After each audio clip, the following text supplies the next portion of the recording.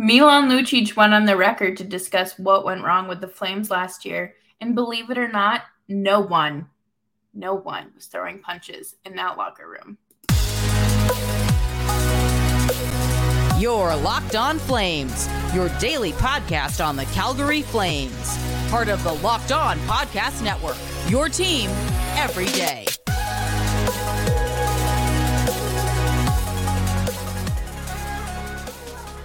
Well, hello everyone, and welcome to today's episode of Locked On Flames. As always, I am your host, Jess Belmosto, and thank you so much for tuning in. Today's episode is brought to you by FanDuel. Make every moment more with FanDuel. Don't miss the chance to get your no-sweat first bet up to $200 in bonus bets when you go to FanDuel.com/LockedOn. Today, we are going to be talking about Milan Lucic's interview on a podcast with John Scott, and we're going to talk about legitimately what could be next and NHL.com's projected lineup for opening night. And I have plenty to say about it, and I know many of you are thinking it too. So make sure you're subscribed to Locked On Flames wherever you get your podcasts. We are here through the off season. Nick will be back tomorrow. There's so much to dive into, and let's just do it. Milan Lucic left in free agency and signed with the Bruins, and this is very exciting for him. You know, congratulations. Obviously, towards the end of his career, and he went home. So he did an interview on Dropping the Gloves with John Scott, and he was recapping free agency and talked a lot about what happened last year in the Flames locker room. But let's talk about his experience with free agency, right? So he said that about 10 to 15 teams were calling him, and he had lengthy conversations with many, not just Boston, but Chicago was one of the final teams that he, had in the mix of things. And one thing I found very funny was he wanted to go to a team where he could win games night after night. Yes, Chicago got better, but I don't think you're winning night after night after night after night after you just were the worst team in the league and got the first overall pick. Like, I don't think that the turnaround happens quite like that. So good for him for choosing Boston. I think, he still has some gas left in his tank and he wants to prove it. And he says that he thinks his performance in world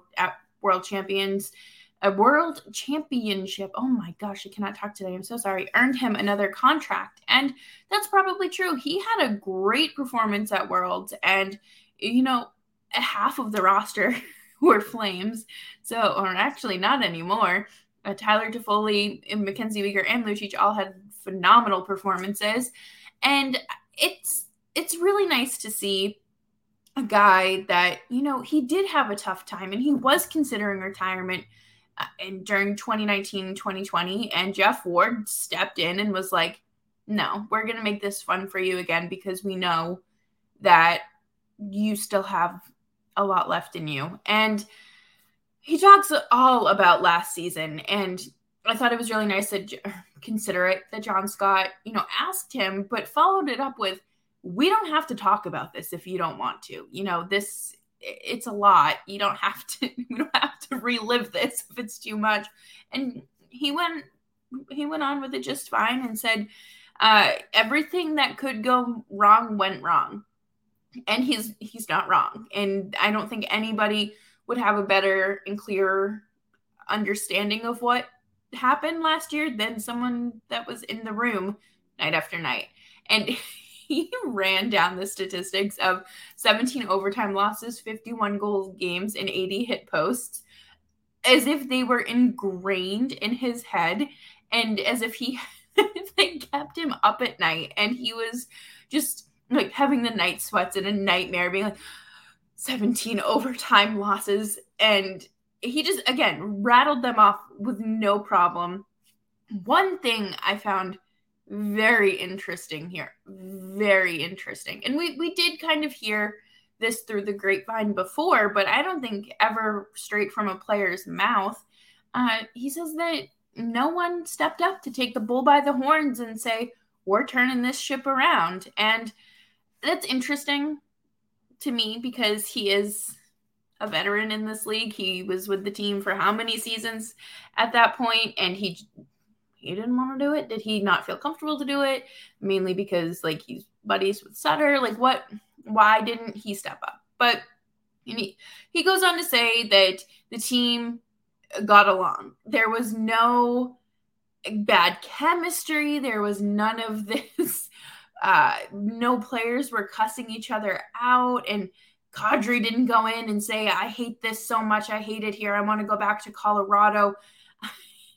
And, Huberdeau and Sutter didn't get into a physical altercation and basically denied every possible rumor except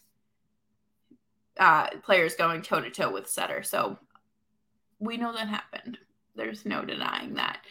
And he just said that the frustration built, and it was just one thing after another. And, no one was clicking at the same time when they all needed to be. And everything that could go wrong went wrong. It wasn't just, there was no significant injuries, but no one was playing well. And when you have that, it's just frustrating.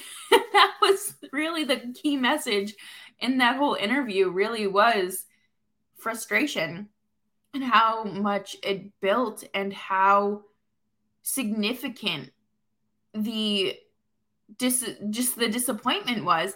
And he did say that they did finish the season with more points than the Florida Panthers, and they were out of a playoff spot, which was interesting. And I found that, to be a little shady. And I like that. Obviously, Florida was a better team, but, it's just interesting how that works out. But it is very nice to hear him talk about his time in Calgary and just how he enjoyed his 7 years in Alberta. He talked all about how he did everything you could possibly do in Alberta. He did. He went to Lake Louise. He went to Banff. He talked about how he went like white water rafting down a river that I can't remember the name of. But, there was a quote going around like talking about and saying how Calgary like has nothing to do. And I think this goes for any place. This is just kind of like a side tangent. Sorry. But when people talk about players not wanting to go to like Winnipeg or Calgary, it really is what you make the most of it. Not everything is going to be readily at your fingertips. And, you might not have an NBA team or an MLB team, but you can find fun things to do. And if you live in Calgary or Alberta in general, what are some of your favorite things to do in the area? Mainly because Banff is one of my bucket list items, and I can't wait to go out there, and I want to add some of your suggestions. And coming up next, we are going to be talking about what's next and what is realistically going to happen, because here we are on July 12th, and the Flames really haven't done anything. And anything significant, I should say. But before we do that, I do want to take a quick break here and talk to you about Bird Dogs. Bird Dogs are some of the most comfortable shorts that I have ever purchased, that my boyfriend has ever purchased, and I know Nick loves his. They are designed to fit slimmer through the thigh and leg and giving you a truly sculpted look. I love wearing mine when I'm like cleaning around the house or when I'm just going down to the park to shoot some pucks or grilling. You stand by the grill, you get your Tony Soprano on, you just grilling, and you going to play golf. You can dress them up with a polo or just casual with a t-shirt. And I really like that they're sweat resistant material, and they stretch too. So you aren't confined and constricted and restricted to like you might get with a different pair of shorts. So head on over to birddogs.com/LockedOnNHL or enter promo code LockedOnNHL for a free Yeti style tumbler with your order. That's birddogs.com/LockedOnNHL or promo code LockedOnNHL for a free Yeti style tumbler, and you won't want to take your bird dogs off. We promise you. And thank you everyone for sticking around this off season here at Locked On Flames, whether this is your first episode or you've been here for a little while checking back in. Thank you. It means a lot. Make sure you're subscribed and throw in the show a 5-star rating and nice little review if you must. What are we doing? Okay, what are we doing? A year ago today, Johnny Gaudreau informed the Flames that he was peacing out. He was going elsewhere. It has been 365 days of what has felt like a nightmare and pure panic. Just because there hasn't been a good outcome since he left. And it's very easy to pinpoint why. You just lost 2 very high-end players. So you can't just replace that. And what is so frustrating to me right now, on the theme of frustration, is that Craig Conroy has made it clear that there is no timeline for Noah Hanifin, Elias Lindholm, Backlund, or really any of the pending 2024 UFAs. And that it drives me bonkers, because how are you supposed to construct a roster and do your off-season duties when you don't know what these plans are?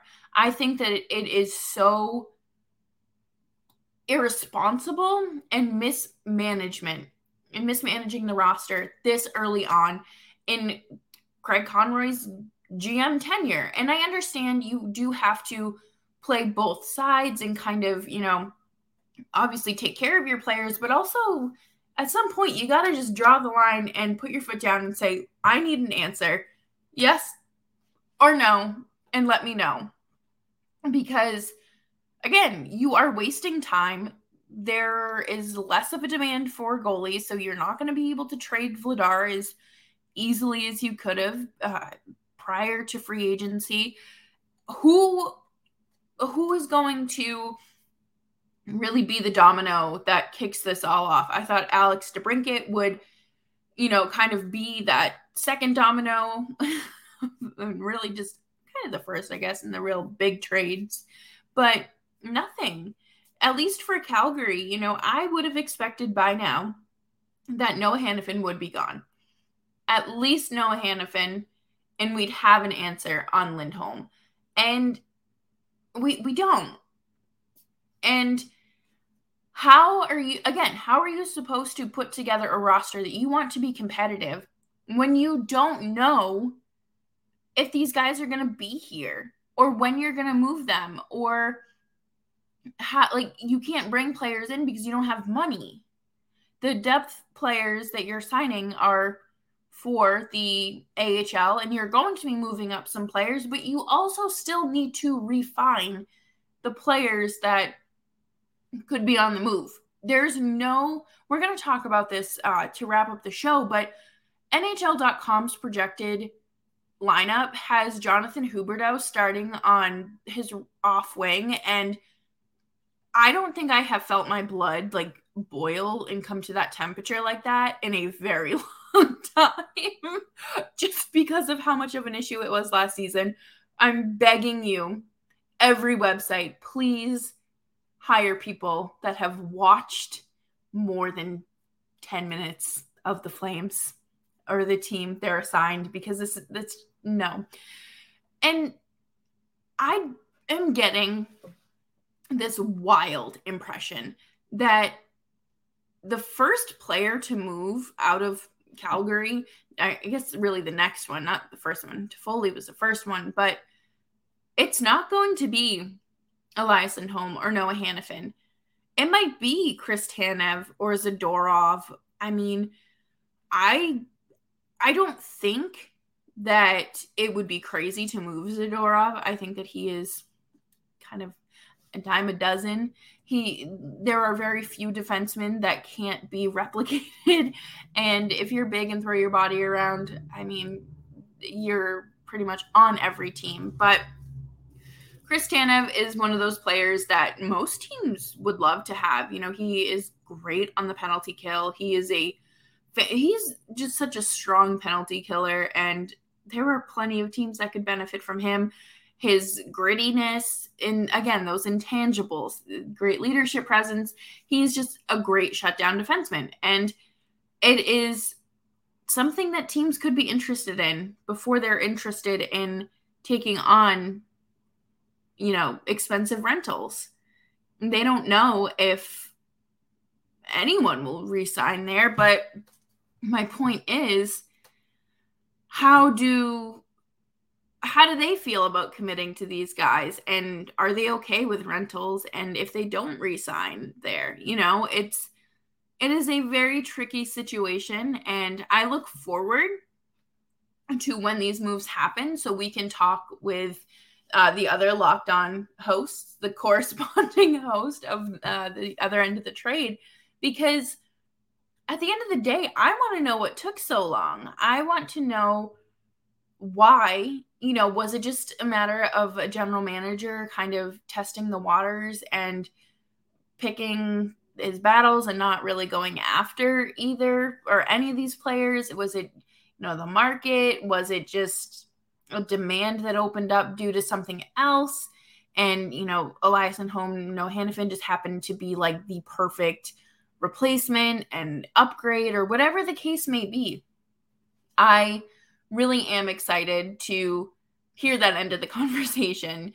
And I don't know how many times we're going to talk about Dustin Wolf and Dan Vladar and Jacob Markstrom this offseason. It's probably going to be a lot. I'm not going to lie to you. It's going to be a lot.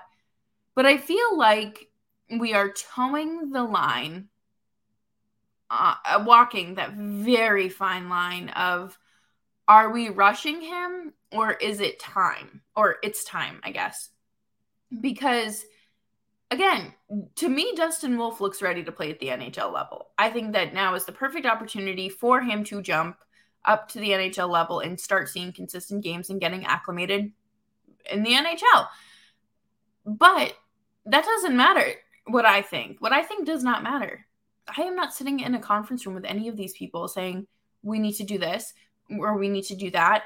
It comes down to, how does Craig Conroy want his roster constructed? And you can't construct a roster that, like, you don't have all the ingredients. It's like when you're baking a cake, you're getting things, you know, getting obviously the cake mix, the eggs, the vegetable oil. I'm doing like a cake in a box sort of thing, not a homemade cake. But you have to have all the ingredients and you have to have the directions. You can't construct this roster successfully with missing ingredients and directions. You just can't. You don't have any sort of guidelines or outline to follow on what you could bring in, because you have just been playing soft with the players you really need to crack down on. Noah Hanifin, I understand more. Kind of give it, like, he has already told you what he wants. He wants out. He wants to go back to America. Great. So to me, that's not an issue. It's just a matter of when the time comes. Elias Lindholm has had plenty of time. We talked about it on this podcast before. There is a human element to all of this, but there's also the business side of it. And we got to start. The clock is ticking, and it has been ticking. And that, you know, what happens? Who becomes your number one center if and when he leaves? You know, that's a whole other can of worms that we could get into. But for now, we are going to take a quick break before talking about the projected lineups and why that's giving me just a rush of anxiety on July 12th. But Before we do that, I do want to take a quick break here and talk to you about FanDuel. Take your first swing at betting MLB on FanDuel and get 10 times your first bet amount in bonus bets up to $200. That's right, just bet $20 and you'll land $200 in bonus bets, win or lose. That's $200 you can spend betting everything from money line to the over-under to who you think is going to hit the first home run. All on an app that is safe, secure, and super easy to use. Plus, you can get paid instantly, and there is no better place to bet on MLB than FanDuel, America's #1 sportsbook. So, sign up today and visit FanDuel.com/lockedon to get up to $200 in bonus bets. That is FanDuel.com/lockedon. FanDuel, the official partner of Major League Baseball. And thank you, everyone, so much for hanging out with me today. As always, I'm your host, Jess Belmosto, and you can follow me on Twitter at Jess Belmosto. I was doing some reading on my lunch break today. Favorite thing to do. Check out what the Flames have done in the 4 hours that I've been offline. And surprise to no one. No one's surprised. The Flames did nothing. And I was reading this article on NHL.com about how the Flames have had a roster reset. And they talk about the departures of like Toffoli and Lucic. And I don't even think they mentioned Trevor Lewis. They mentioned Michael Stone because he retired. And then you scroll down to the bottom and you see the projected lineup. Okay. Your projected first line is Dylan Dubé on your left wing, Elias Lindholm, and Jonathan Huberdeau on your right. Noted left winger who had a very difficult time on his off wing last season is starting on the right line. In what world does that make sense? Why would you project that lineup, that first line? Dylan Dubé on the first line? No. In some situations last year, yes. But Jonathan Huberdeau should be on the left wing. Even in any projected lineup, I do not care. Jonathan Huberdeau is a left wing playmaker. You put him on the left side. Come on, hire people that know what they're talking about, please. And then on the second line, you have Yegor Sharangovich, centered by Kadri, and Mangiapane on the right wing. I think that line's fine. Personally, I really don't want to break up the Mangiapane, Backlund, and Coleman line, but, you got to do what you got to do. And you got to give Yegor a chance and, see what Mangiapane can do on the second line. This third line is absolutely the one that I would flip. This is Jacob Pelletier, Backlund, and Blake Coleman. I am putting Jacob Pelletier on like the first or second line. Just my opinion. I'm not a general manager. I don't assemble rosters in my full time. I can barely assemble IKEA furniture. So I wouldn't trust me with a roster lineup. Adam Ruzicka, Connor Zary, and Matthew Coronato make up your fourth line. And to me, this is an exciting line. This is very exciting. Adam Ruzicka, I talked about on yesterday's show, how much of an impact he has had on the Flames lineup. And wherever he plays on the lineup, or in the lineup rather, he stabilizes the line. There, again, I wish I saved the visual. I will have to find it and put it on Twitter, and then I'll put it in an episode as well. But the lineup with Ruzicka versus without Ruzicka were day and night. Having him there was very good. Removing him, things were not so good. So I really like that. I love the idea of Connor Zary jumping to the NHL.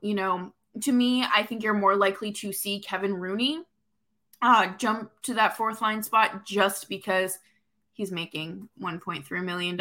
And Connor Zary did lose a full year of development. I believe it was full year when he broke his leg.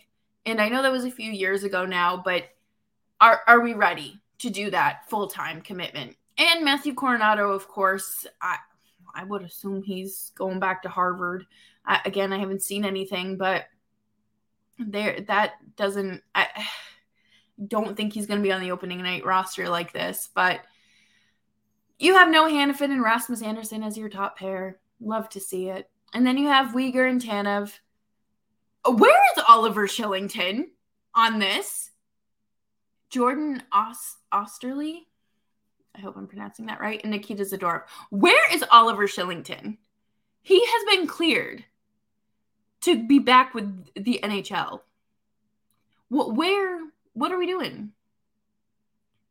Why is he not in your projected lineup? See, this is what I mean. This is why you need to hire people that actually follow the teams and not just get assigned random articles. But Oliver Shillington will be in that lineup.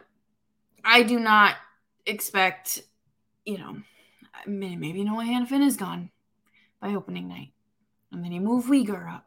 I'm just saying, a Weegar and Rasmus Andersson pairing, that would satisfy every craving for good hockey I have. So, again, Oliver Shillington and Chris Tanev just need to be paired back together. I do not care what the universe says. When it comes to assembling the pairings, you are putting Oliver Shillington with Chris Tanev. It just makes the most sense. They were very effective 2 seasons ago, and why not put him where he's comfortable? Because he's going to need it. I also think that the Flames could potentially trade with Boston for a defenseman. They could take on, Matt Grzelcyk's contract, and I think that would be super interesting, and not just for my own selfish reasons, but I do think that Matt Grzelcyk would be a great puck-moving defenseman for Calgary. He's small, but he's still effective. He was scratched a lot during the playoffs, which was questionable at best, but listen to Locked On Bruins for that, because I have a lot of opinions on that, and that this is not the time or the place. So thank you everyone for hanging out with me today on Locked On Flames. As always, I am your host, Jess Belmosto, and Locked On Flames is here for you every day. And make sure you're subscribed to the show wherever you get your podcasts, and of course on YouTube as well. Tell me how you feeling in the comments. What do you rate this offseason so far? You don't have to give it a letter grade, but are you feeling good? You feeling meh? You feeling indifferent? What's the vibe? I want to know. And I will catch you tomorrow. And Nick will be back as well. He'll be joining us Thursday and Friday this week. And maybe the universe will give us something to talk about. Until then, stay safe, stay hydrated, stay moisturized, and put on some sunscreen.